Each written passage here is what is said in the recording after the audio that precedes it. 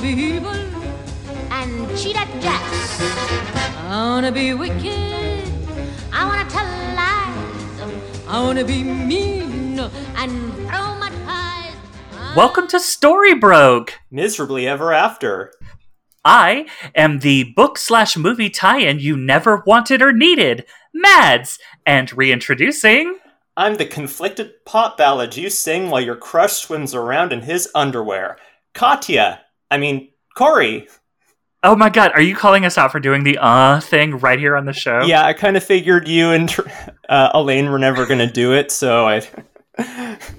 If you can't call yourself out, how the hell are you going to call somebody else out? Mm-hmm. Can I get an amen? Amen. Oh god, so welcome back. Great to be back.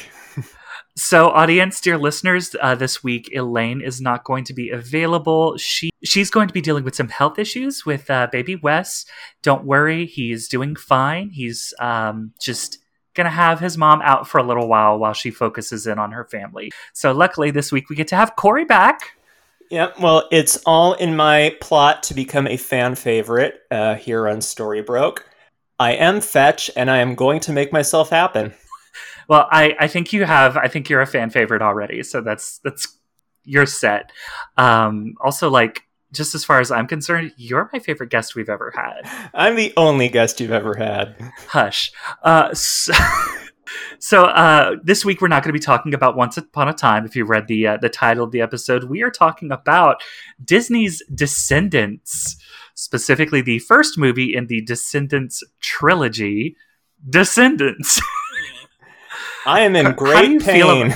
I was about to ask, how do you feel about me as a person asking you to do this? You know, I never gave much thought to the whole Descendants thing. I watched some reviews on YouTube from people like Musical Hell, Rantasmo, Hannah Bales, The Vocal Coach, all great creators, and I didn't think I would have anything else to contribute to that conversation, but I have so many thoughts. Cannot wait. So for me, I had seen this, I saw this when it came out, and I only watched the first one. I was like, okay, so this is not for me. I hate this.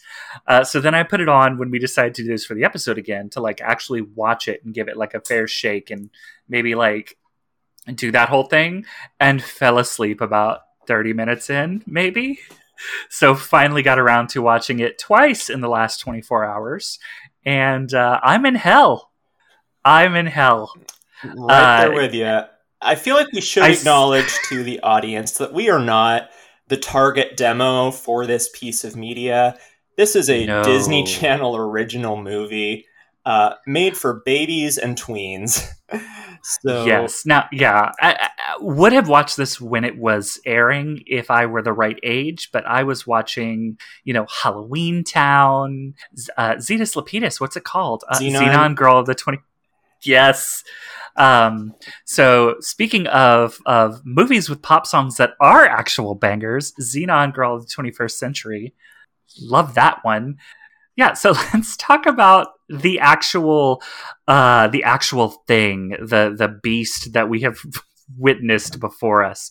I think you wanted to start with characterization during this. Yeah, I mean, I don't even know where to start. So characterization's really probably the best. So the premise of Descendants is that it's the kids of these iconic villains. Pretty simple. Some villains more iconic than others. Yeah. And some villains more recognizable than others. Mm-hmm. Yeah, like our main cast is going to follow Carlos, the son of Cruella de Vil. Jay, the son of Jafar, which I have problems with. Evie, the daughter of the evil queen, and Mal, the daughter of Maleficent, and she's arguably our main character. Yeah, and you will notice a very interesting naming convention. Mm-hmm. Everybody has names that sound like their parents. Except Carlos. Except, who's about the closest thing? I don't know what else I would have named Cruella's son to make it... Maybe Chris? I don't know. Chrisella. What if he were like a all girls, except for Jay, and he was like Evelina or like Nastina or something. Like, I don't know. Evie kind of already has the evil part covered. Mm-hmm. I'm assuming it's short for Evelyn. Evelyn. I thought Mal might be short for like Mallory or something, but apparently I looked it up and it's actually Maleficent Jr. Maleficent Jr., which fits with Maleficent's characterization. Yeah, I think all of these parents are case studies in narcissistic parenting, to reference Lindsay Ellis's video on narcissism and Loki. So I think it's sort of apropos, I guess, that they have these names that are reminiscent of their parents, but it's not just them. It's every child character in this. Every single one. And I think that that's a convention that's been established mostly to let our audience of our tweens essentially very quickly recognize like, okay, this is this person, and they're meant to stand in for their parent essentially. And it's very quick. Like when they start meeting the kids at Auradon, they introduce themselves instantly as like, I'm Doug, Dopey's son. When they meet Lonnie, she's like, my name's Lonnie, Mulan's daughter. And like, as if that's supposed to mean something to these kids. Like, oh yeah, so many of them are only defined by who their parent is. Also, it's odd because arguably the biggest villain, according to the show, is Maleficent. But Maleficent isn't the villain of our main like good guy leaders. So I feel like that's a little weird. Like I think that we did a good job with Once Upon a Time, since we follow Snow White and Prince Charming's daughter in that storyline. Our main villain is the evil queen. She has a connection to the parents. But in this one, it's Belle and the Beast, and Gaston's kid is nowhere to be seen. Yeah, I think it would have been interesting if they had done sort of like Once does with amalgamating certain characters. If maybe Maleficent was the enchantress at the beginning of Beauty and the Beast, because turning a kid into a beast for not wanting to let her into his house is something Maleficent would do. Yeah. But they, for brand name recognition and everything, they keep everything very separate and distinct. Yes. I didn't even think about making Maleficent the Enchantress, but that works. That would have made so many things in this movie just make a little more sense. Like having her be the antagonist of multiple people's stories. I mean, that's essentially what they did for Kingdom Hearts. Maleficent is the big bad of the Disneyverse in Kingdom Hearts. Why not? You've already done this with your own properties. I don't know. It was a little fuzzy, though I will say that every single one of these adult actors who are playing the villains know exactly what kind of movie they're in. Yeah, they're just having fun. Kristen Chenoweth looks like she's having a ball. It took me a while to embrace this new campy Maleficent, and I guess I am okay with it. However, none of the villains are particularly intimidating.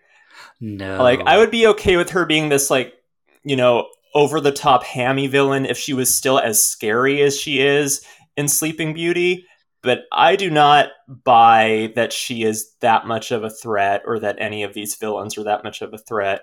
No, it's Kristen Chenoweth with metallic lipstick. And I mean, they introduce her. Her first scene, she comes in and she's behind these two men and they part and the camera has to pan down because she is, she's so short. A very small person. And it just like takes the oomph out of it right away. Yeah, between her new costume and how short she is and how hammy her performance is, we basically have a Maleficent that's a crossbreed between Rita Repulsa and Invader Zim. Yes, very that. And it's very odd how to me it's very odd with the costumes that do get changed versus the ones that don't. Cruella de Vil's costume completely changed and for the worse. Oh, it's so bad. In my opinion. I don't mind Maleficent's costume change because you have to give her some shape for the kind of production this is. Yeah, it looks kind of cheap. The purple one she wears at the beginning, I don't like. And I feel like they made it purple so there'd be visual continuity between her and Mal. The black one she wears during her big number is better. Yes. And it looks more like the original, which is a strong choice. However, I feel so bad for Kathy Najimy in this very clearly Halloween store evil queen costume. Like, it is straight up that. Between her outfit and Tyra Banks' outfit on Villain Night on Dancing with the Stars recently, it really only shows that the cowl that the queen wears only looks good in animation. It doesn't look good on an actual human being. I feel like it could with the right building. You have to build up, and you have to have a big enough crown to make that work. Like in the movie, she's got like a crown that's built up to give her some lines, and the animated character is so tall that it really creates this imposing effect with her huge cloak. But when they do it in these movies and in Tyra and Dancing with the Stars, there's not enough to balance it, and it just looks bad. It looks cheap. Like, the materials even that they use in this look cheap. Yeah, they look like Hot Topic Halloween costume versions of themselves, is what they look like. The kids' stuff especially looks like real. It's what 8-year-olds think edgy looks like. Oh, yeah. It gets better over the course of the film. Mm-hmm. The stuff they wear in the opening number, I don't care for it. No. And the villain parents' outfits look very bad as well. And because I think for the most part, the villain parents have the one costume we will see them in during the movie, with the exception of Maleficent.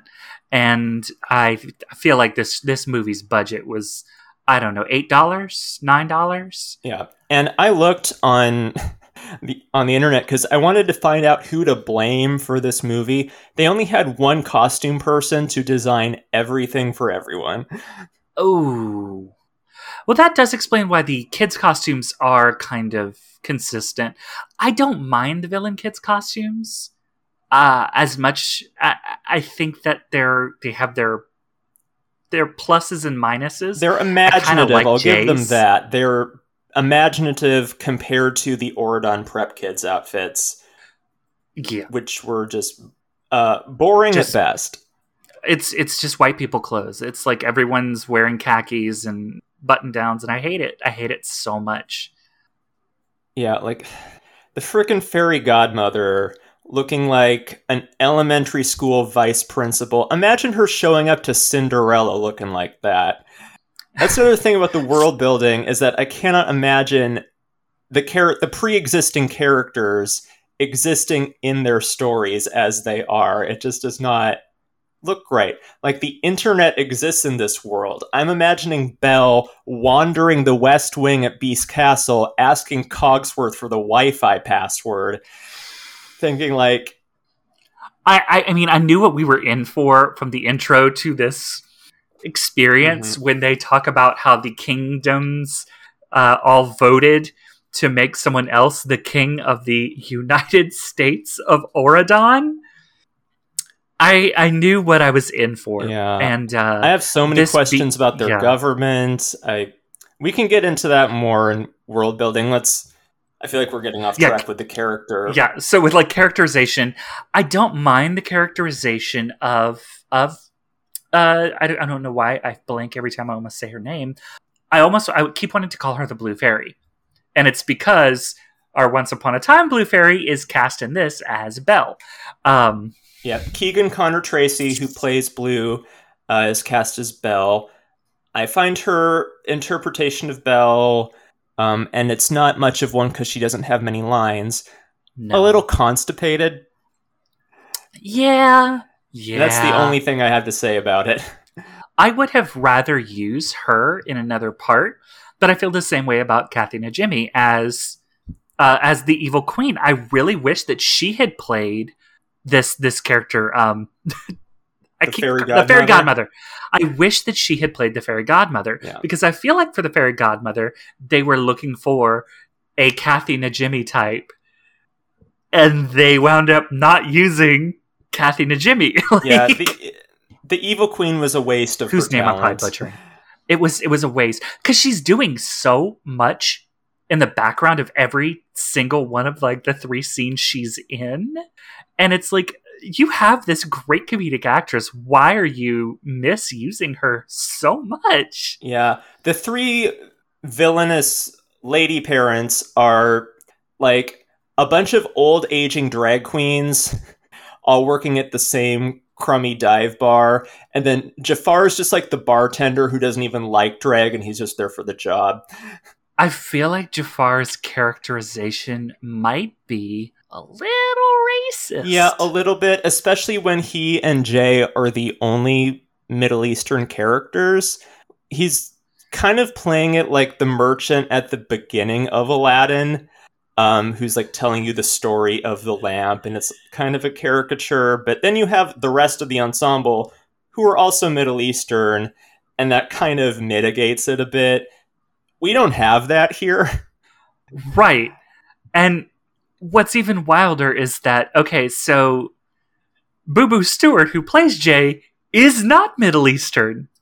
He is Asian, Russian, Scottish, and Blackfoot, Native American, an indigenous person. He was in Twilight. Yeah, I was looking at him and I didn't know, and I was like, he's really serving us like a Jacob from Twilight movie 1, and lo and behold, I look at his filmography, and he's in Eclipse, and I was like, well, there you go, makes sense. I recognized him from that because I secretly love those movies for how terrible they are. I love bad media, as you can tell from the Once Upon a Time podcast we're recording for. Yeah, my likes on my dating profile under movies should really just say crimes, sins, and abominations, of which Descendants is one. Oh god, yeah. So like, I'm going to talk a lot of crap about this movie, but the second we're done recording, I'm going to watch the other 2 parts. Like, yeah, we immediately. Should definitely record episodes on the other 2 because I'm invested now. I want to know. Yeah, I have to get through this now. I have to know how it goes, even though, oh god, it's bad. But yeah, so like right off the bat, I feel like his characterization as being, let's talk about the kids. So I'll start with him as being the thief, being kind of a street rat, being an urchin. Yeah, it's Aladdin's like thing. He's playing evil Aladdin, but he's Jafar's son. I think it would have been a stronger choice in the writing to make him the son of Captain Hook. Then the stealing would make sense. The stealing, the violence, the womanizing, yeah, or as close to womanizing as we can get in a Disney film. He's definitely turning on the Flynn Rider smolder whenever he wants something from a girl. Yeah, either that, or if they wanted Jafar, they should have gone with a characterization that reflects Jafar as we know him from the movie, which is a focused manipulative on power, sorcerer. focused on being number one, and having to unlearn those values that his father instilled in him. Like, if you're going to use these kids as the children of these iconic villains, you would want to think about how each of these villains' parenting would influence these kids, like what they would logically produce. Like, right. Evie, I think, is the best one in terms of relating their character to their parent. Like, she is vain, and she kind of has to learn that she has more to offer than just how pretty she is. I think that makes enough sense. Mal, I feel like, her main conflict is not wanting to disappoint Maleficent by not being evil, and I feel like that works, but I feel like there could be more to it. Like, Maleficent's character is she's very petty and she's very vindictive. I don't like this world domination thing that they've got going on. In which our America analog is the whole world. Yeah, it's like... because we use world and Auradon interchangeably. Yeah, so I guess Beast is just king of the world. The fascist king of the world. We can get to the moral implications of the Isle of the Lost later. Yeah. Which I do have to just like to all I have to say, because he's not really a character other than being a fascist. Keeping that Disney tradition of the human version of Beast being completely unfuckable to me. Yeah, that he is. I should have worn. I should have worn my piece of driftwood, wearing a Burger King crown. That is this that is the beast that we get. And he's not given a name. He's called King Beast in all of the synopses online. Like, he has a semi-canonical name, Prince Adam, that gets used sometimes. They could have just gone with that, but King Beast. All right. King Beast. But yeah, back to the kid's characterization. You would think that Mal, as Maleficent's daughter, would have to struggle to overcome things like being petty and being vindictive and, sort of the feeling like she has to show people up that slight her, and maybe that's like her character growth. If you really want to have J.B. Jafar's kid, make that be about power and being about like an inferiority complex that he feels like he has to, one up people. Especially Carlos. Carlos is the one who gets it the worst. Carlos is barely a character. He's the son of Cruella de Vil. Yeah. And his character arc is solely about overcoming his fear of dogs. And that is the shallowest way to look at Cruella, I think, I may have seen in adaptations. Are we now calling out the Cruella movie that was just made, where that's her motivation too? She's afraid of dogs? No, she has like no opinion of dogs. Like, even like they kind of present it like with the dogs killing her mom, spoilers, that this is going to inspire some kind of hatred of dogs. She doesn't hate dogs. She has 2 dogs with her while she's doing her like Oliver Twist thieving, or is it just 1? I think it's 2. And then she adopts the 3 Dalmatians. I think they're the same 3 Dalmatians that killed her mom. And then she gives the puppies to Roger and Anita. Like, there's nothing in this movie suggests that she doesn't like animals. Which I feel is an overcorrection from where she was before. Like, in this movie, she apparently loves Dalmatians. She has her only character trait, other than being manic, is having a stuffed Dalmatian on her shoulder that she refers to as baby. She talks to it like it's real. And she has instilled that dogs are vicious, dangerous creatures to her son Carlos, which we don't see happen, really. He just brings it up at every chance he can get. Because otherwise, again, his only other character trait is desperately grasping onto the nearest boy that he sees. Which, when I was a 13-year-old queer child, that was me as well. Like, any excuse to touch a boy. The number of times he jumps into Jay's arms in this movie, I'm like, hi, sis. Yeah. I shouldn't be talking this bad about, I think, the only actual child actor in this movie, but I feel so bad for him. Like, he's done dirty. Yeah. You would think, actually analyzing Cruella as a character, as, beyond the surface of she wants to turn dogs into a coat, she's a character who is extremely materialistic, and she is a rich woman who is used to throwing money at any problem or at anything she wants, and if she can't get it, she loses her mind. A kid produced by that woman should be this hybrid of Draco Malfoy and Veruca Salt that throws a temper tantrum whenever they're denied something and threatens people with their scary mother, and they have to learn to stop being such a spoiled brat. That would be like the logical character arc for a Cruella kid. And work animals into that somehow for the iconography. But all they really care about is the iconography with these characters. They don't really care about like getting to their actual essence. Right. And for some of them, again, like Jafar, and again, like Cruella de Vil, they don't even care about that. Like, the evil queen gets some characterization, and I mean, none of these characters are on screen enough for us to probably spend half an hour talking about them.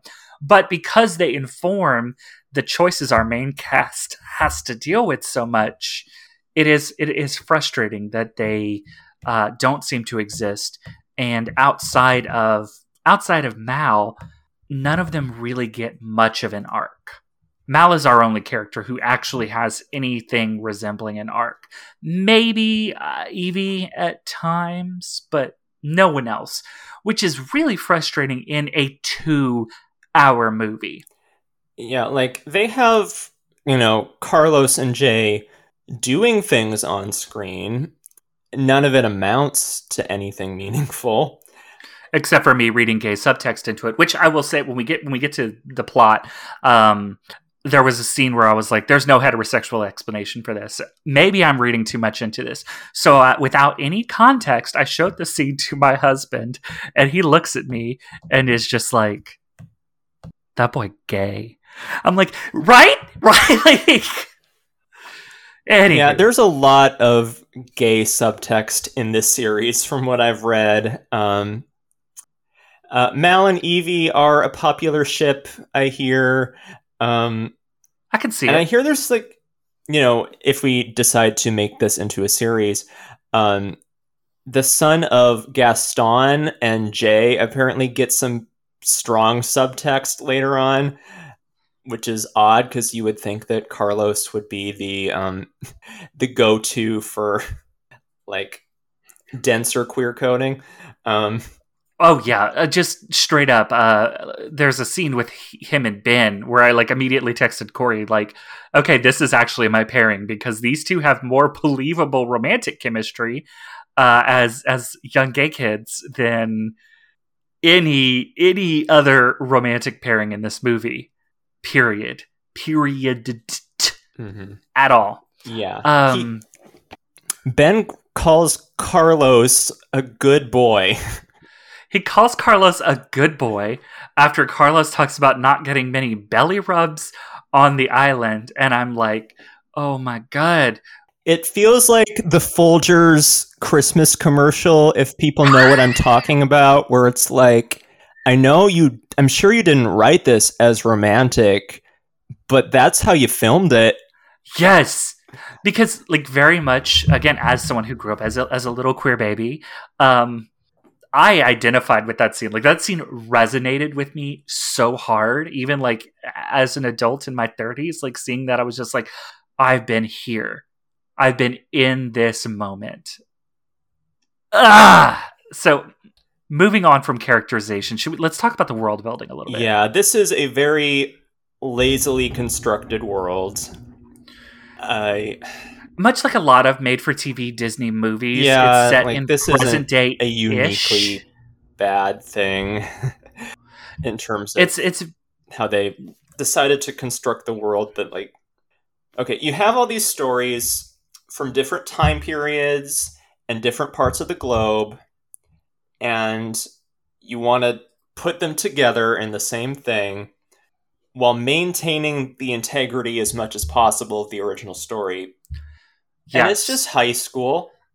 It's just a private high school with modern technology. Maleficent like struggles with a remote control at one point. They've apparently banned magic for the most part for some reason. Yeah, magic's in the past. Like, oh yeah, like we just keep magic around for aesthetics, really. We don't really do magic anymore. And there's no real reason for it. It's just, Yeah, and they have created this weird fascist government, which is apparently global, where the villains are all sent to a penal colony that they are magically barricaded from leaving, and their children are forced to live there too because the government of Auradon seems to think that they are genetically predetermined to be bad, and it's eugenics. Yeah. Like straight up. Like, and what really bothers me about it is we see the slum island, and there's a lot of people there. Like these all can't be full on Disney villains. They're just people.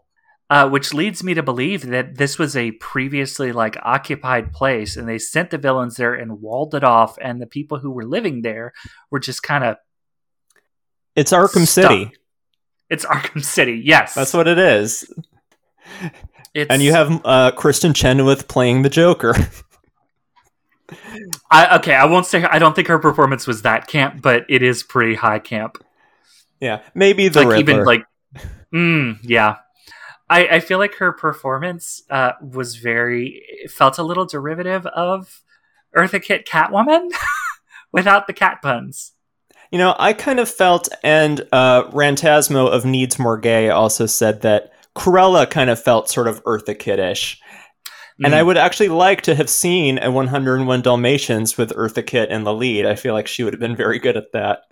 I would like to see anything with Eartha Kitt in it. Honestly, I love her. Rest in peace, Eartha Kitt. Yeah, the best we've got is Emperor's New Groove, but that is an excellent adventure comedy. Mm-hmm. So, in terms of the world building as well, so we have magic, we have technology, but apparently not on the island. They very specifically say in the intro, which is a storybook, but when the storybook opens, it's actually just a storybook iPad cover. Hate. How do you do, I got so kids? bothered by that. I know, like, I got so bothered by that for a minute, and then I realized how I had written a whole paragraph that was basically, Father, I cannot click the book, and had to sit down. And, but they say, okay, there's no Wi-Fi on the island. The villains aren't super aware of technology, and no one on that island is really aware of technology. Yeah, they have a fridge penicillin that they use as a safe, and Maleficent doesn't know how to open it. But Cameron Boyce, who is the actor who played Carlos, I say played because unfortunately that actor did pass away at 20, which is really so freaking young and really, really deeply upsetting. But his character is good at computers, which comes in handy twice in the plot and is never addressed or mentioned. It's just he's good at computers. Yeah. Maybe it'll come up in the second or third movie. I'm looking forward to suffering through them. Yeah, like he has like a secret aerial grotto in the Island of the Lost where he just keeps all of his contraband electronics. And that's just it's like we don't Serial know about Experiments Lane in there. I want to see his Serial Experiments Lane cave. Just like huge hyper water cooled things. Wait, have you seen you're not an anime sicko. I mean, I'm a casual anime sicko. I'm not going to gatekeep anime sickodom. I don't think that is a thing we can do on this podcast. That's a different show where people get to establish themselves as anime sickos. Yeah, hi Joe, hi Tom. They're never going to listen to this. No.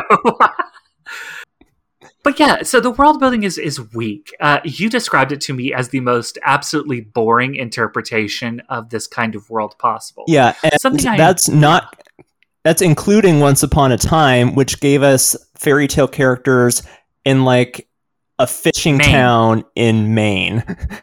Which I like that. I especially like it now that we're into season 2, where there are fairy tale characters trying to exist in Podunk, Maine. I'm enjoying that. This is not well handled. This is just very odd, very disparate, and it's very much in that Disney Channel movie style of just don't look at it too hard. Sort of like, again, Halloween Town, where all the monsters live, and it's just some town in Canada where people wear rubber masks. Or Xenon Girl of the 21st Century, where the city is just a city from the late 90s. Yeah. Everything gets like filmed in Canada. City. The castle that they use for Oridon Prep, it's Hatley Castle in Victoria, BC, and it's also the same place that they filmed the X-Men movies. They use it as the Queen estate on Arrow. They filmed so much stuff at this one place. They really should have done anywhere else because it's a very recognizable building at this point.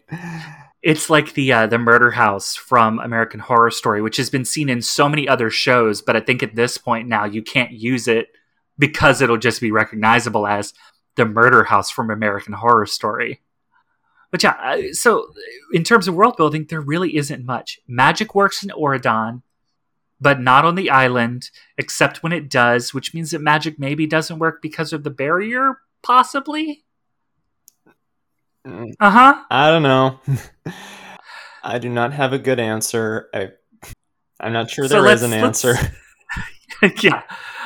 So at this stage, I think because of the lack of world building, we don't have a lot to talk about regarding it. So let's move into the plot of this movie, the actual like meat of it, which is these 4 kids, because of another kid who is about to become king, get to go to the prep school, get to leave their 3 generations penal colony and go into the regular world. But only these 4 kids, and also everyone's going to keep an eye on them. Yeah, they have to take remedial goodness class, which is the most patronizing thing I think I've ever seen. Which I love that this castle is just like a badly lit McMansion throughout the whole thing.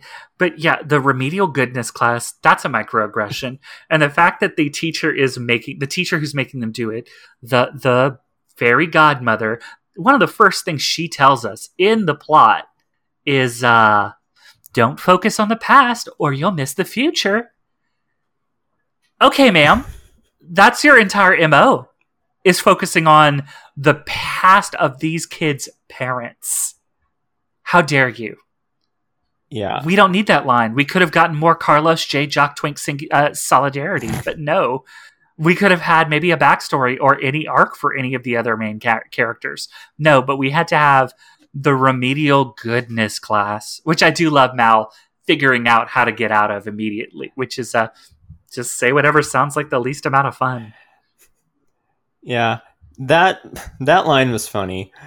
Also, the line when the godmother first tells her about the class, and she's like, "So is that class new?" Like, we know what you're doing. We know what you think of us. You're not subtle. I mean, like, straight up, Dove Cameron carries half this movie on her back. Yeah, I like her. She's very talented. So I'm kind of excited to see her play Glinda in Wicked. Same. She's got a good voice, and she's got a lot going on with her characterization of a character that's not super fleshed out in this movie. So I enjoyed her a lot. I also liked Evie, Sophia Carson, who often feels like she is channeling Rebecca, the evil queen. Regina, you mean? What the fuck did I say? Rebecca. Oh my god. It's been my brain is poisoned. I've only been doing a Once Upon a Time podcast for this long. Yeah, no, it feels like she's channeling Regina fairly often in her characterization of Evie, which I kind of like, especially once she comes into her own and is okay with being smart. She has these little smirks and these little moments of being manipulative and these standing up straight, intense glares that she'll give other characters while smiling. And I'm like, you're a oncer, aren't you? Yeah, I like that she really uses the magic mirror kind of like an iPad. That's how I feel like they should have handled, trying to bridge modernizing the vibe of the movie with the source material, like not actually having TVs and stuff, but like having magical equivalents. Magic mirrors. That's what I do when I handle D&D and I want to have something that feels modern. I just find a magical way to do it. Yeah, you use magic as a plot contrivance. Yeah. Like, you're in a fantasy world and can do that. Yeah, and so you can be cheeky with it and be like, it's like, yes, Link's Sheikah Slate is just an iPad that can freeze water, It is, and summon bombs. Mm-hmm. And summon bombs. Oh, it's a Samsung, that's why. Is that too dated? I have an S9. Thank you. Okay, where were we on the plot? Oh God, getting lost. So we can just kind of start at the top. The kids go to the island. Leave the island under Maleficent's Yellow Brick Bifrost is what I call the bridge. On the Yellow Brick Bifrost, which that is a fun scene of them all in the car. They're just like getting to be kids experiencing like candy for the first time as teenagers, which is funny. Even though Mel stole candy from a baby at the end of the first song. Yes. We've discovered Reese's, which this child has never discovered Reese's until this moment. My heart weeps. I love Reese's. That's my favorite candy. I love Reese's too. But this does that button like open up the barrier? No, this button does. And this one closes the closes the window, and Mal just turns around. She's just like, he's nasty. I like him. It's good. It's good characterization. It's cute. Not overdone. Yeah. It works well on the small screen. It was fun. It was fine. There's a lot of like good goofiness, especially for its audience. Mm-hmm. At the beginning of this movie, when we first get to Auradon Prep and introduce ourselves to the rest of the cast, essentially. Yeah, and then they get just this wall of shade once they get out of the limo. And I love that Mal knows exactly how to girl fight in public. Oh, yeah, the instant female hostility between her and Audrey. Audrey is just the person at the beginning of every Hallmark Christmas movie who exists to get broken up with by the protagonist so they can be with the new, more interesting love interest. She is Kristen Stewart's girlfriend at the start of Happiest Season, only Kristen Stewart never breaks up with that girlfriend. Which... You know what? Maybe having our one of our only non-white people in the cast, our only like really one of our only biracial people in the cast, be one of the primary antagonists of this movie is a bad look. Yeah. I mean, are there any characters in this movie who aren't villains or were coded as villains? Sorry, let me rephrase this. Are there any people of color in this movie that aren't coded as villains? Lonnie. However, now I know that everyone's outfits, especially the kids, are meant to evoke who their parent is and the movie that they're from. However, Lonnie's outfits really serve to basically single her out as the Asian kid. Yes. And it's once again a thing where I'm like, I'm white, but can I say this is racist? Because this feels pretty racist. It feels like not a good look. Sis. Yeah.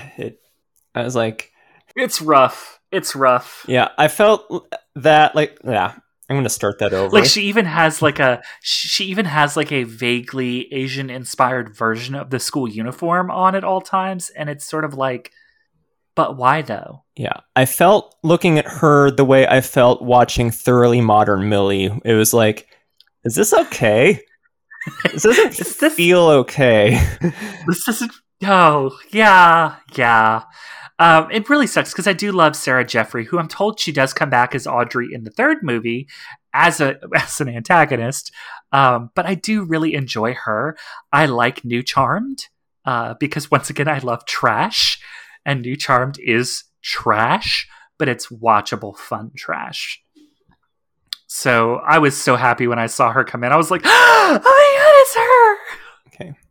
I really want to get to the song, so let's kind of like steamroll through the rest of the plot.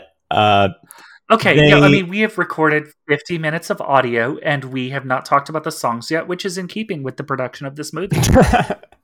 Yeah, so, they break into this museum, which was clearly filmed at like a public library or something, to try and steal the wand. They can't do it because it's magically protected, so they have to wait till Ben's coronation, when the fairy godmother will use it to bless him. And so they start to meet their classmates and sort of build a rapport with them. For some reason, Mal starts giving out magic hair makeovers, even though you'd think that would be Evie's thing. Right, but it's how Mal becomes popular. Yeah. Like, she begins to... And she's using magic for good, and it's making her happy, and...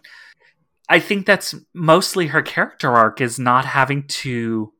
Acknowledging that, yes, she has this capacity, but being able to choose how she uses her magic and what she does when she interacts with people. I think that's her primary character arc, is realizing, yeah, I mean, it's very clear. Her character arc is, actually, I want to be good, and I can choose to be good. Yeah, they make it very clear in the climax of the film that that's what it's about.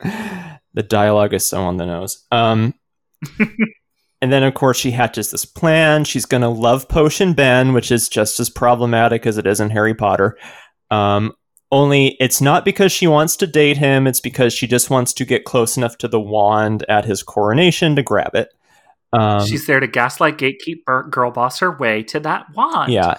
But later on, she starts falling in love with him and she feels bad about it. So she makes an anti-love potion and gives it to him. And the weirdest part about that is he's already been disenchanted by the enchanted lake that he stripped down to his boxers and swam in when they went on their little date. It was definitely an actual swimsuit because the length and because it had drawstrings. Oh, yeah, that's true. Weird that he would have that on unless he knew they were going swimming. Yeah. But he is under the impression that she did it because she has a crush on him, but he's totally cool with that. I was like, I didn't even know what to say to that plot development. That was a yikes. That was a quick hand wave away. And I wanted to read the books along with the movies to see how they compared. The first book in this series came out a month before this movie came out. So I don't believe that these movies are necessarily like based on the books. I think they were created concurrently because Disney is really good at, marketing a piece of media on multiple platforms. Yes. And in multiple contexts. Because it's a middle grade book. And I've heard that they're actually pretty good middle grade books. I wanted to check it out, but unfortunately, all of the copies we have at our local library were checked out. So I hear they do flesh some things out a bit more and tell us a bit more of the lore. I think it's said that all the villains that died in their respective movies get brought back to life just so they can put them on the island. Yeah, and there's like a prequel book, and in the prequel book, like Ben's character doesn't love Audrey, has been wanting to look for a way out of this relationship, and he's been dreaming about a girl with purple hair. So that's why when he sees Mal in the movies, he's like, it's her. I know you. I walked with you once upon a dream. Oh, that's as much of that as we can sing because Disney. Yeah. So, TLDR, we get to the coronation. The fairy godmother's child is actually the person who grabs the wand in a surprising twist. I hate it. I hate it too. And somehow, in just waving it around, she manages to aim it perfectly at the island and lift the spell, which is surely a very strong spell if it can contain Maleficent. Bring it down. Maleficent fast travels to the ceremony using our green Once Upon a Time smoke. And and goes, I'm back, like channeling Ethel Merman or something. Which we'll talk about that in a sec with her song. There's a lot of that there. Mm-hmm. But it's so odd. It makes no sense. It's like, I know they had to get some way to drop the barrier without the villain kids doing it because they've had this change of heart. But I don't know. Yeah, it felt awkward. Like maybe even come up with some contrivance to where Mal has to hold the wand and she does break the barrier and immediately regrets it. Or so in that moment when she does have to decide between her mother being evil or being good, it feels more like a choice as opposed to an inevitability. Yeah. And then we get the showdown where Maleficent freezes everyone in the room except for the 4 villain kids. And she, tries to convince Mal to give her the wand. Well, first she hits on the Beast. And then she screws around with some people who are all frozen solid, which is actually kind of funny that they were able to pull that off. She also acting-wise. hits on Jay. Yeah, it's kind of vaguely implied. Like, she compares him to Gaston when he, like, grabs at her scepter, and it's like, this character is a teenager, and you know that because he's friends with your daughter. And because of this very scattered way we're talking about this, I didn't get to share with you my absolute favorite Jay line, which is like his first or second actual spoken line, which is, I don't do uniforms unless it's leather. Am I right? What do you mean by that? Speaking of what do you mean by that, remember when they're having like the teleconference with the kids and the fairy godmother's on it, and Maleficent says to the fairy godmother, "Still doing tricks with eggplants?" There's What so many does lines that in this movie mean? where I'm like, is that the joke that I think it is? Is I know that her way of calling the fairy godmother a you know what? I don't even know. Like, it was a pumpkin, which, now that I have this platform, it is the month of October, and I would like to address any homosexual gentlemen and people who draw fan art to stop drawing people having sex with pumpkins. Thank you. That's it. That's all I have. Pumpkins aren't sexy. You're welcome for that non sequitur. No one needs to see it. Yeah, I have not seen what you're talking about, but I agree, and I approve that message. So anyway, Mal has the wand, and she doesn't want to give it to Maleficent, and it leads to the second of two magic staring contests between Maleficent and Mal. The first happens at the beginning, and it's just when they're having this argument, and Mal loses, and this is meaningful somehow. I don't know. Yeah, we're not clear. The second comes at the climax when Maleficent has turned into a dragon. As she do. And Mal is trying to cast some sort of spell to stop her mother. And they basically defeat Maleficent with the power of the Care Bear stare. I'm really mad that this Disney Channel movie didn't have enough of a budget to get a better CGI dragon, because network TV did 5 years earlier. The CGI they could have just used dragon, the same assets from Once Upon a Time. She looks better. She looks so much better. Works better. It looks bad in this movie. And it looks like a PSP game. She looks like a PSP game. That's all I have. I hate it. And anyway, Mal defeats her with her magic and the power of friendship. Like, this is My Little Freaking Pony. And then Maleficent turns into a tiny little lizard. She gets turned into a bearded dragon that is purple and black for some reason. She's adorable.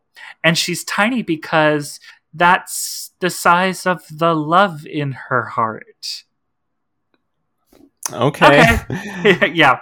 And then Ben gets coronated, and they have a big dance party with fireworks, and they kiss, and it's all very heterosexual. And then Dove Cameron turns to the camera, and her eyes get all green again, and she says, "You didn't think that was the end of the story, did you?" Or something like that. And it's like, no, but I really wish it were. It's like, all right, optimistic. And it's like, of course they were going to make more because it's Disney. Oh well, yeah, they were trying to get a new High School Musical franchise out of this, which they did. They succeeded. They have the might to do so. They're Disney. They can do what they please. Like, they saw Ever After High, and they were like, we can do that, and they did. And then Ever After High curled up and died. They did the same thing with Once Upon a Time. I heard that they wanted to adapt the Fables graphic novels, which is about fairy tale characters leaving fairy tale land and coming to settle in the modern world. And they couldn't secure the rights, so they were like, fine, we're going to do our own Fables with blackjack and hookers. And there's a very good Telltale game series. The Wolf Among Us, world. yes. The Wolf Among Us. It's very good. Very, very good. Yes. Highly recommend. For those of you who were underwhelmed by the Beast's human form at the end of the Beauty and the Beast, Bigby Wolf might have you covered. He does. Can confirm. Emphatically, yes. Anyway, That's so all. that's That's the all. end. Like, we missed a few plot elements, like Carlos and Jay playing sports. Carlos and Jay playing one of the worst television interpretations of a video game I've ever seen, which is saying something because TV shows often have video game sequences in them that are very clearly designed by someone who has never seen an video game. Mm-hmm. But this one is like next level. He's got like 2 sticks that he's waving around, and I'm like, did you see a Wii and think that's how games are or something? Yeah, and then they're just playing fantasy lacrosse. For some reason, they can't just call it lacrosse. They have to invent their own like Quidditch or Kelvin ball to make this world a little more fantastical. Because Harry Potter has Quidditch, so we have to have our own version. Yeah, which is called Tourney. Which I don't know. I think it would have been better had they had just jousting. Just have jousting. Like embrace your fantasy setting and tie that into the modern world and have like some kind of high school standardized jousting. That would be fun. That would be something that required a budget, though. Yeah. So, but they needed to do a team sport because Jay's thing is that he's not a team player and he needs to learn about teamwork, I guess. Because famously independent character Jafar, who relied on no one to get anything done in his movies. Yeah. Except that he had his bestie Iago. He relied on Aladdin to get the lamp. He needed the genie to give him power. He needed Princess Jasmine to become a king. Like, I mean, I think the genie took care of that. Jasmine was basically just this creepy. It's rough. And then the second movie, he needed that not great characterization of a man to free him and do wishes and stuff. It's weird. The Aladdin sequel is direct to video and also terrible in a delicious way. Yeah. Anyway, so that's the end of the story. Shall we get to the songs? Because oh my gosh. So this is ostensibly a musical. Yes. I do not think this is a musical. I think it is technically a musical. It's a movie with musical numbers in it. That is what I will give it. Because in my opinion, a musical requires the songs to be the vehicle which moves the plot forward. The songs in this do not move the plot forward. No, they don't. Let's just go through the list. There's 5 original songs, 6 including a reprise, and then we will get to Be Our Guest towards the end. Our opening number, Rotten to the Core, is, to me, one of the strongest songs in the show, if not the strongest.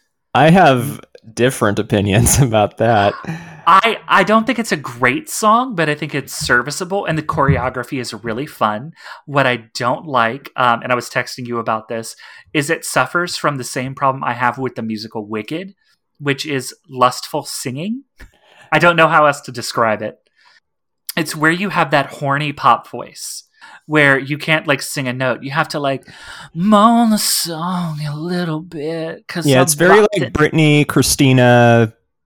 I don't know why I'm like naming off like early 2000s stuff, but it's like, well, that's baby, how was I? You know, that kind of thing.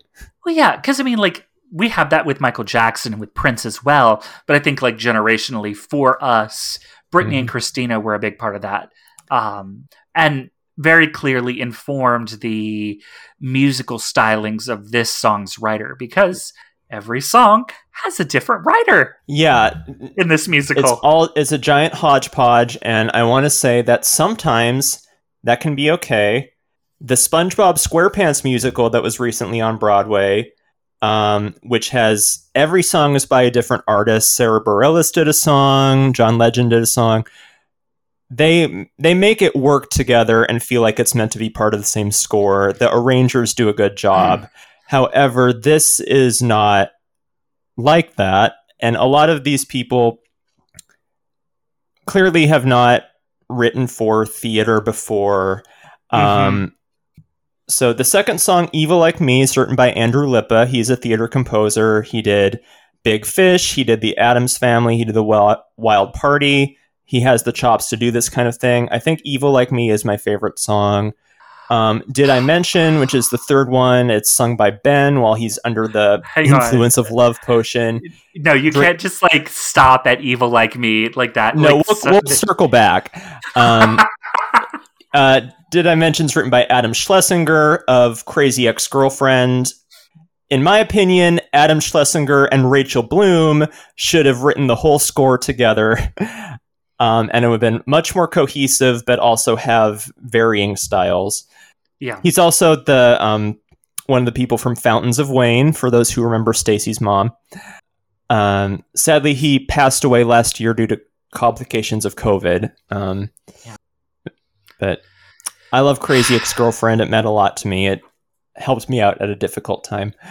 But other than that, everything is like by random pop people who Disney has like a working relationship with. But yeah, Rotten to the Core was done by people who've done a lot of pop work, like Disney's pop stars and their albums. Yeah.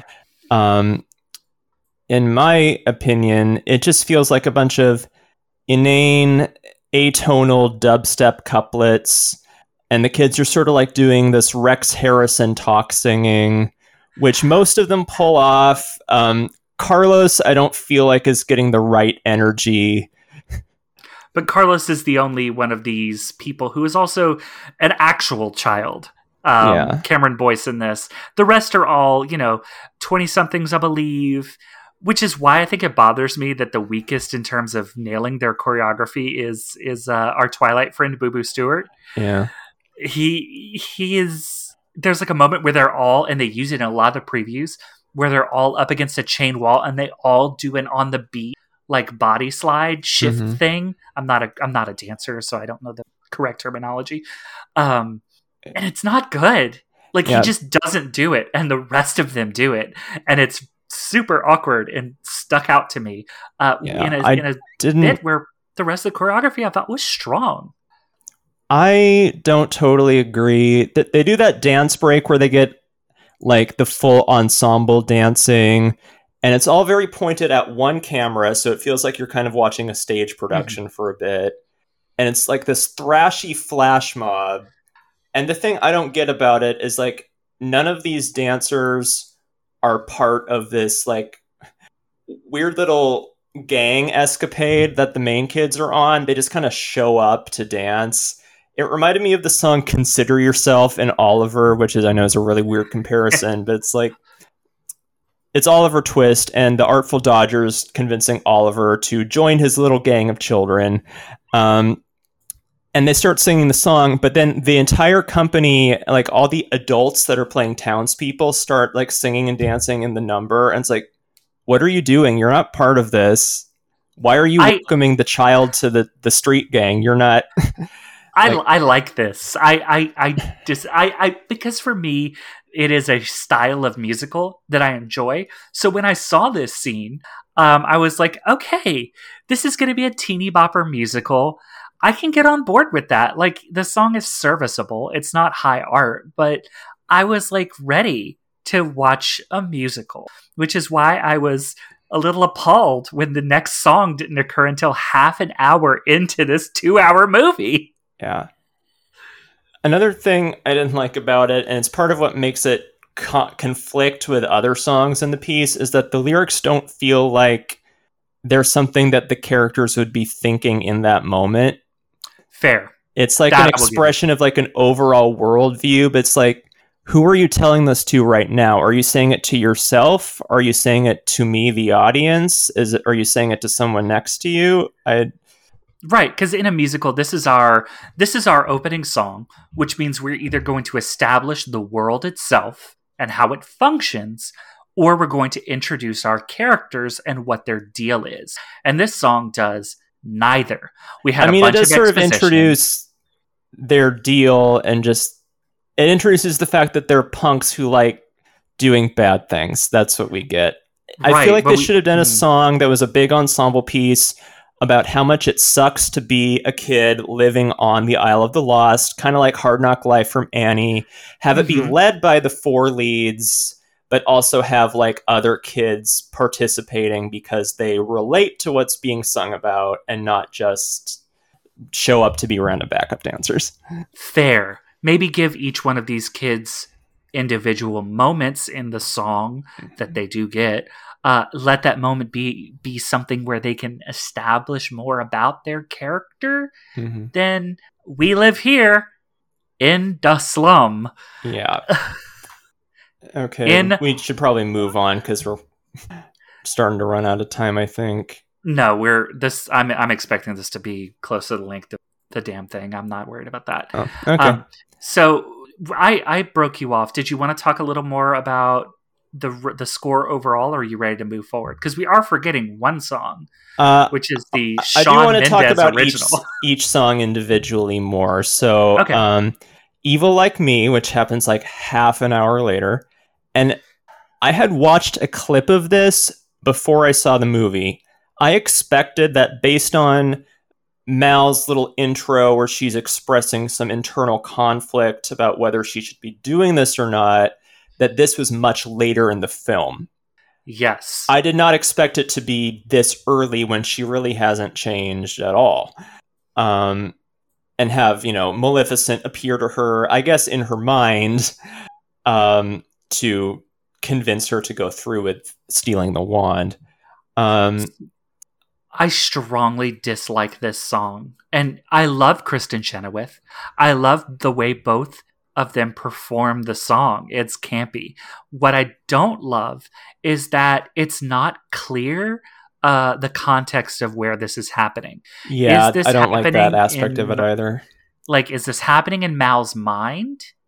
And it's her mother's voice telling her, essentially, that you're evil like me? I feel like it should have been a flashback. I felt like they should have committed to what they were doing with the song, which is to shamelessly rip off Eartha Kitt's I Wanna Be Evil. I mean, there are like straight up lines in this song that are lifted verbatim from I Wanna Be Evil. Like 100% line by line within it. Not every line, but there are a few. And the tone is similar. And I felt like maybe having her do a take on I Wanna Be Evil. I mean, that one's a little like sexy, jazzy. Yes, but the concept behind it, which is this character that Eartha Kitt is playing where she's like, oh, I'm a bad girl. But like the things she's saying of I'm a bad girl are things like, I want to throw mud pies, I want to cheat at Jack's. Would have been really fun of having this character who is failing at evil fairly often. She's not really good at being a bad girl because she feels crappy about it. Having her want to be evil and express that in a song may have been more effective, as much as I love that we got to give Kristen Chenoweth a song. Yeah, it feels like they wanted to originally have it be all four villain parents, and then once they got Kristen Chenoweth, they were like, no, she needs a solo. Yeah. We can't make Kathy Najimy sing next to Kristen Chenoweth or these other two people who I wish I could remember their names, but sorry, you're not on that level. Yeah. Some of the direction's weird. Like at one point, Maleficent licks her scepter. She does the hang loose sign when she says cool. She's doing the absolute most in this. I know. Oh, the evil footlights. This is another scene that's very theatrically staged. And this one intentionally, because it's all at one angle, pretty much. So again, you feel like you're watching a play rather than watching a movie. Yeah. And then at the end, where she gets lifted into the air and she gets her own defying gravity moment and hits the cello note. I don't know how I feel about Maleficent as a soprano, but okay. Yeah. Like, if I'm not going to get into it. It's not a great song. Even in the context of this, I feel like it's a lot more catchy and listenable to my ears than Rotten to the Core was. Fair. I prefer Rotten to the Core to this one. It's just the The lyrics also feel more conversational, like it's happening in this moment. Yeah. I don't have a lot to say about Did I Mention other than it felt like what it is, a embarrassingly misguided promposal. Yes. That's all I had to say about it. It served its function. Adam Schlesinger knew the moment he was writing for. I'm not sure I like the moment, this plot that, it's being put into, but for the plot, it worked and it was okay. So I didn't mind it. If Only I Felt was another one where I was like, okay, it's not great, but it's serviceable. And it's to me, it's one of the only songs in this musical that feels like it belongs in the tone of the story, which is it's a character monologue. It's advancing the plot. It's showing us a little bit more about the world at the same time. I liked it. It was fine. It's not great. I wish that they had a single homosexual on set to teach anyone involved in this production how to lip sync. But look, we know that you're lip syncing. We know that this isn't all on a soundstage. Like, it's on a soundstage, but it's not sung on the soundstage. We know you're lip syncing. However, when you are lip syncing on film, this is a little bit of my background, just to share that, you have to press air out of your lungs while you lip sync so that your throat moves, so that your vocal cords look like they're moving, so that in all these tight shots of your face, we don't notice that you're just mashing your lips around to the lyrics. Yeah, just like sing the song along with your track and they'll cut your sound out and dub it over. And it's so visible in movie musicals where they do that versus movie musicals where they don't. And it was rough. It bothered the hell out of me during this. Yeah, the thing that bothered me the most, well, first there's the weird context that Ben is just like behind her in the lake swimming around while this is happening. But also it keeps cutting to these flashbacks of her and Ben. And it really only shows how underdeveloped the relationship is. Like, some of the flashbacks were to moments prior while they were on this date together. And it's like... And I want to say that this song is an hour into the movie at this point? Something like that. We're like a good ways into this movie when we have this song. And this song really just does a better job of establishing what Evil Like Me was trying to establish, which is, I'm conflicted. Yeah. And then it gets a reprise when she's making the anti-love brownies or cookies or whatever. I thought they were going into another song fully because I had already forgotten the tune of this song. Yes, it's not super memorable. Dove Cameron sells it, though. She's a really good singer. She carries it where it otherwise probably would have fallen flat. I'd love to see her as Eponine in something. She'd be good at Eponine. I'd like to see that. Yeah. She was good. She was good in Hairspray. She was good in Schmigadoon. Speaking of Hairspray, we'll get to Hairspray in a second. Oh, yes. But first we have to talk about the big acapella elephant in the room. The hip-acapella. Be our guest. Be our guest. I have many things to say about this. Would you like to hear them? Or would you like to go first? This song made me racist against white people. Yeah. That's what I've got. Yeah, I've got further evidence that Glee was a mistake. This song gave me college a cappella flashbacks. The whitest thing ever. This feels like Christian rock. Was the music arranger Mormon? Dopey's son is beatboxing. Why God, why? Is Be Our Guest a published song in this universe? Does Lumiere have a writing credit? Someone put me out of my misery. That is what I have. I hated it so much. So much. It was so bad.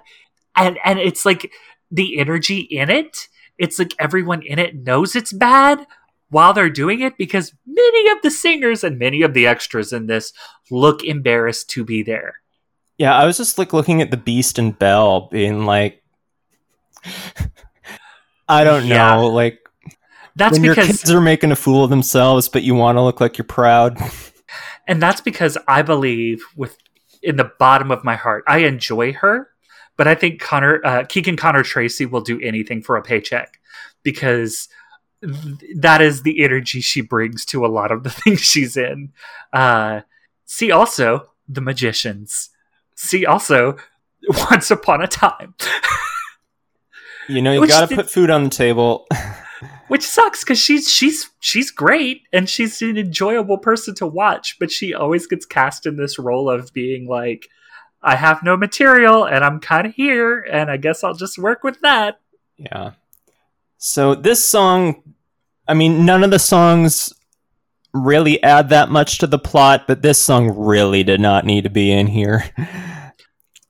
This song is one of the worst things that America has done culturally in our history. I have to imagine that Howard Ashman is just spinning in his grave. If I got a time machine after I killed Andrew Jackson, I would stop this song from happening. Okay. I can say I killed Andrew Jackson. He's been dead for over a century. I did get put in Facebook jail for 3 days once for saying that if I had a time machine, I'd go back in time and kill Andrew Jackson. I got banned from Facebook for 3 days and a permanent flag on my account. Just a fun fact. Okay. I had a thought, and here comes a thought. I'm trying to reel it back in. You might have to edit out this dead space. How many of the kids who watched Descendants do you think watched all of the or most of the original movies that they are referencing here? Because they came out in like the 90s or earlier. Beauty and the Beast came out in the early 90s. I think a lot of them, because Disney families, like the family that would have let their kid watch this, and the kids that would be tuning into this most likely have seen many of those Disney movies, because you have to remember, like, Disney markets the hell out of them. They do a big event every time a new media format comes out to re-release all of their old things before putting them back in the Disney vault. I think it's fair to say that they would have seen a good many of these. Even me as a child, I was not born when Snow White or Sleeping Beauty came out, but I saw the hell out of those. I also watched, I think I've said it on the podcast before, but I've watched Beauty and the Beast so many times that the original VHS copy I had wore out, was unwatchable. We had to buy another VHS copy, which also eventually wound up in very poor condition, because I would literally like put it on, then rewind it, and then hit play again multiple times a day. I'm just thinking, like, if I was a kid who had recently been exposed to Beauty and the Beast, and like the original, not the remake with Emma Watson, that's an entirely different topic. Yeah. Which we could probably do 2 hours on also. And then seeing Descendants do this hip hop a cappella thing. Look, when I was a kid, I did not always have a discerning taste in media. There are things I look back on now with embarrassment that I liked as a child. So maybe I've kids, seen Cats honestly, live. What? I've seen Cats live. I feel this. So maybe kids do like this, even having seen the original, which I think most people would agree is superior. But I don't know. I would think that if I was a kid looking at this, I'd be like, what on earth are they doing? It very much has the energy of when you're a kid and you see adults trying to do a thing they think will be cool, and it's just lame. Like, that's how this felt. It's youth pastor energy. Yes, it is intense youth pastor energy. And yeah, that's it. That's the only way to describe that atrocity. Yeah. I don't have too much to say about Set It Off. It just feels like generic, you can't stop the beat backwash. Yeah, I described it as a non-equity, you can't stop this beat. Yeah, they're like doing, we're all in this together, but even less profound than those lyrics. Like, you could have put the song in The Greatest Showman and it would have made just about as much sense. Mm-hmm. They rhyme DNA and Born This Way, and it's like, okay, slow down, Gaga. Which we can get into the queer subtext of this and talk about how, like, these kids were born with evil in them, but they choose to be good, and how deeply problematic that is. Yeah, there's... Mm-hmm. Let's just say Evie's a great dancer. Carlos doesn't rap particularly well. The lyrics didn't have much to do with anything specific to the plot. It didn't hurt my ears. I got through it without cringing or making any sounds of pain. So, but that is the highest praise I can really give it. Yeah, and there's like, that's it. That's it. That's all of the songs in this musical. There's also a Shawn Mendes song called Believe. I didn't listen to the credit song. I did not either. The second this ended, normally I am weird about credits. Like, I will watch the credits because those people worked hard to make this thing, but I don't feel that way about The Descendants. I don't feel that way about this at all. I think the only people who worked hard on this project were Dove Cameron, Kathy Najimy, and Kristen Chenoweth. I mean, the kids gave it what they had. Actress. They looked happy to be there. Yeah. And I mean, like I said, there's a reason why I don't go off about like some of the acting in this, which is rough, because a lot of these people were children when this was filmed. The people who's acting very young adults. Yeah. Once they're an adult, I will talk crap about them. Like Mitchell Hope as Ben, serving us Helix Studios acting quality. And he looks like he might work for one of those gay porn companies where I'm like, what did you... I really need to double watch that little tagline that played at the beginning that assures me that these people are all 18. Cause he has twink porn energy. I'm sorry. And if this gets us delisted from iTunes, I'm sorry, Elaine. I'm sorry. Corey is just like turning a brilliant shade of crimson on camera and unable to speak. Approve this message. But yeah, it's really awkward. It's very stilted. That's how it feels to me. It feels like porn acting, which not saying this to sexualize this 21-year-old actor, saying this to say that the motivation of his performance seemed to be to get through the scene. Yeah, it is the kind of wooden, dead-eyed acting that it's like someone once described to me the show Fuller House, the sequel to Full House, as a porn parody without the porn. And I instantly knew what that meant without having to see the show. Yeah, and that's how every scene that Ben's in feels. That's how his acting feels to me. I mean, that's kind of his character. He doesn't really have any personality to him. He's just this sort of like vaguely handsome hunk of styrofoam that honestly David Nolan should take notes on. I will say, to bring this to Once Upon a Time, speaking of David Nolan, I did believe Chad Charming as David Nolan's Prince Charming's son. Yeah, I can believe it. The scene where Chad is like telling off the villain kids is like, you stole a guy's girlfriend and you like hurting people. And all I could think is that SpongeBob episode. So now the talking cheese is going to preach to us. Yeah, he said, you stole a guy's boyfriend. And I'm like, hold on. Rewind that footage of how she broke up with her boyfriend, which was at the end of the song, she ran out and kissed you. She was like, I'm dating Chad now. Like, So maybe you should keep your mouth shut because you got a girlfriend out of it, buddy. Chad. Chad. No one likes a Chad. Sorry if your name is Chad. Not really. If you are named Chad, that's a choice. That's a choice.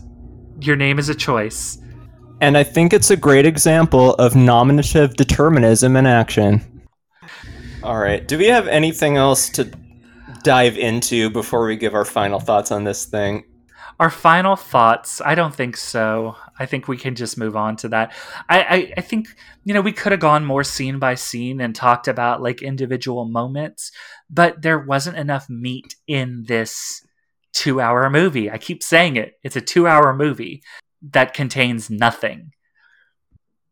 Yeah, I'm surprised how slowly the time passed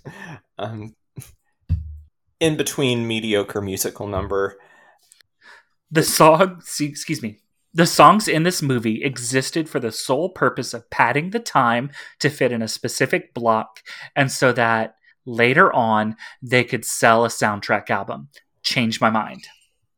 Yeah, I read some baffling reviews of the movie on Wikipedia at the bottom of the page where it's like, this has like all the Disney magic but with a modern twist, and it's like, are we watching the same movie? There was no Disney magic in this movie. Like, I think that's why I'm so hard on it, is because I expect Disney to treat its precious licensed characters better than this.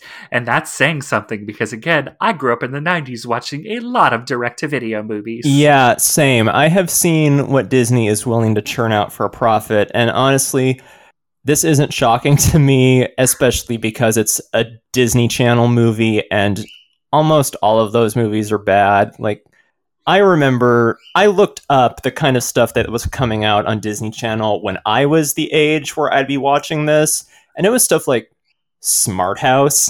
Like kids' movies have Smart always House been is a kind cinema of classic. Yeah. Like, Katie Seagal is always delightful, but other than that, it's trash.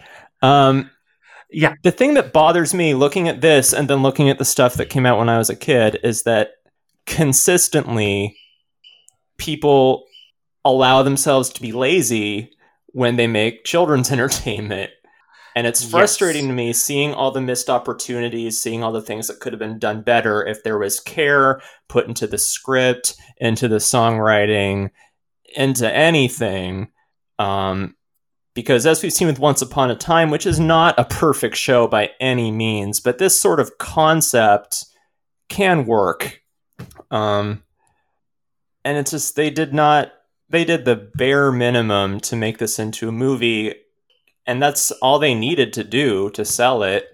I know one of my friends has a kid who's 10 now. She's been Mal for Halloween for the past 3 years. She's obsessed with this movie.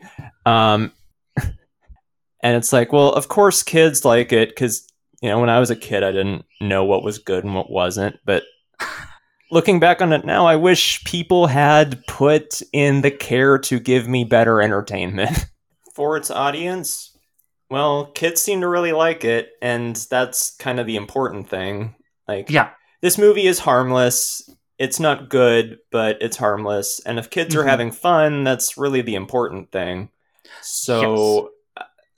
More power to them if they're happy. I would say that it's when they become adults and they look back on it, I don't think it's the kind of thing they're going to want to share with their kids.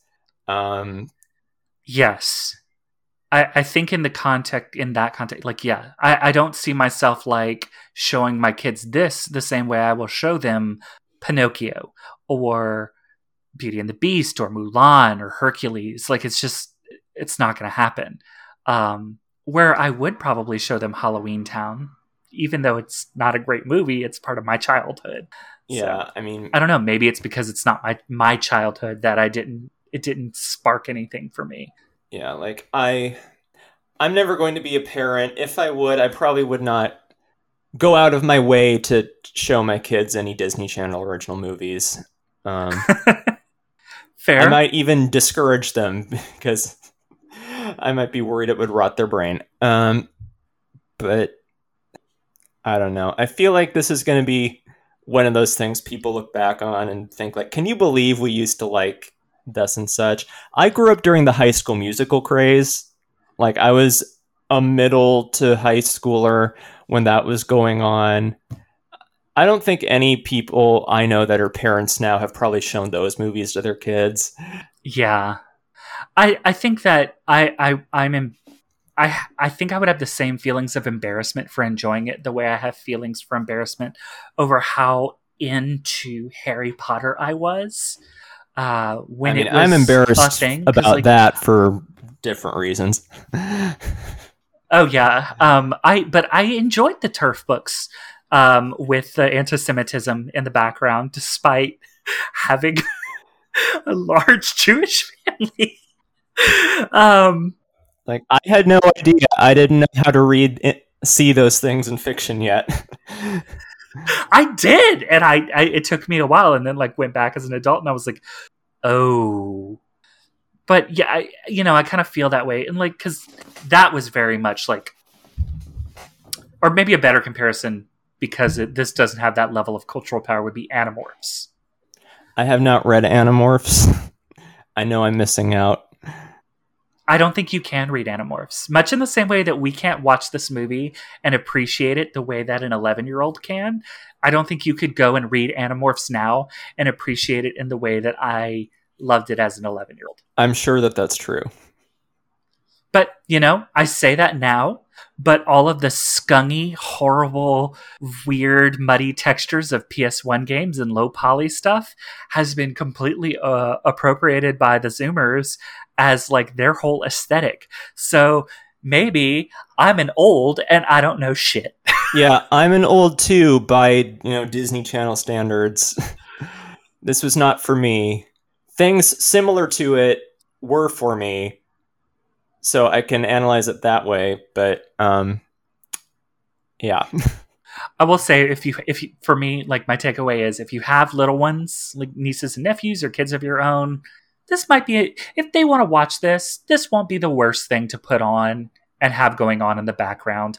I will probably go watch the second and third movies after this because I kind of want to know what happens. Yeah, I'm morbidly curious, and I will do it if it means I can get another guest spot. I'm not going to subject you to another one of these unless we can't find something better to watch. But we didn't talk about the most important thing: best dressed. Generally speaking, Evie. But I will say Mal's coronation gown was also lovely. Mal's coronation gown was a high point. I really enjoyed her going out on a date outfit when she had the scarf and the jacket. Once it was just the dress, I was like not feeling it. But her going out with that very dark green leather jacket, I really enjoyed that. I think that was probably one of the best looks in the movie. It was one of the least costumey costumes that they put on these characters. Yeah, the stuff at the beginning was extremely costumey. I kind of enjoyed most of what Carlos wore. All of it looked like things that my edgy OC would wear around this time period. I expected something a little more posh from Carlos, just considering who his mother is. Well, you saw what they did to her. They did Cruella dirty. Yeah. But yeah, so I think that's all she wrote, folks. Yep, thank you for having me back. This was a lot of fun. Sorry, zoned out for a minute. Yes, thank you for coming back, Corey. It's been super fun to have you here. We're definitely going to be doing this again soon. Like I said, it's not clear on how long Elaine will be out for. So stay tuned. Follow us on our Twitter to keep posted on what we'll be doing next. I don't know if I want to do another Descendants right off the bat, but we will be bringing out something. As soon as Elaine is up to recording again, we will be doing episode 4 of Once Upon a Time, which I'm fine putting off forever because it's a Bumble episode. Bumple Belple Stiltskin? I heard that Rembel is the favored couple name. Well, I hate the couple, so I'm going to not use it. And I know that some of our listeners do enjoy Bumble deeply. Sorry. I like the idea of Bumble. I like the idea of it. And I deeply enjoy both of the actors in those particular parts. We'll get into it on the podcast. Anywho, this has been Mads and Corey. Thank you for joining us with Storybroke. Miserably Ever After. This has been Storybroke, Miserably Ever After, a Your Pretty Friend production. If you enjoyed this episode, be sure to rate and review us almost anywhere fine podcasts are downloaded. You can also follow us on Twitter at StoryBrokePod. This episode has been made possible thanks to the love and support of our spouses and listeners like you. Thank you.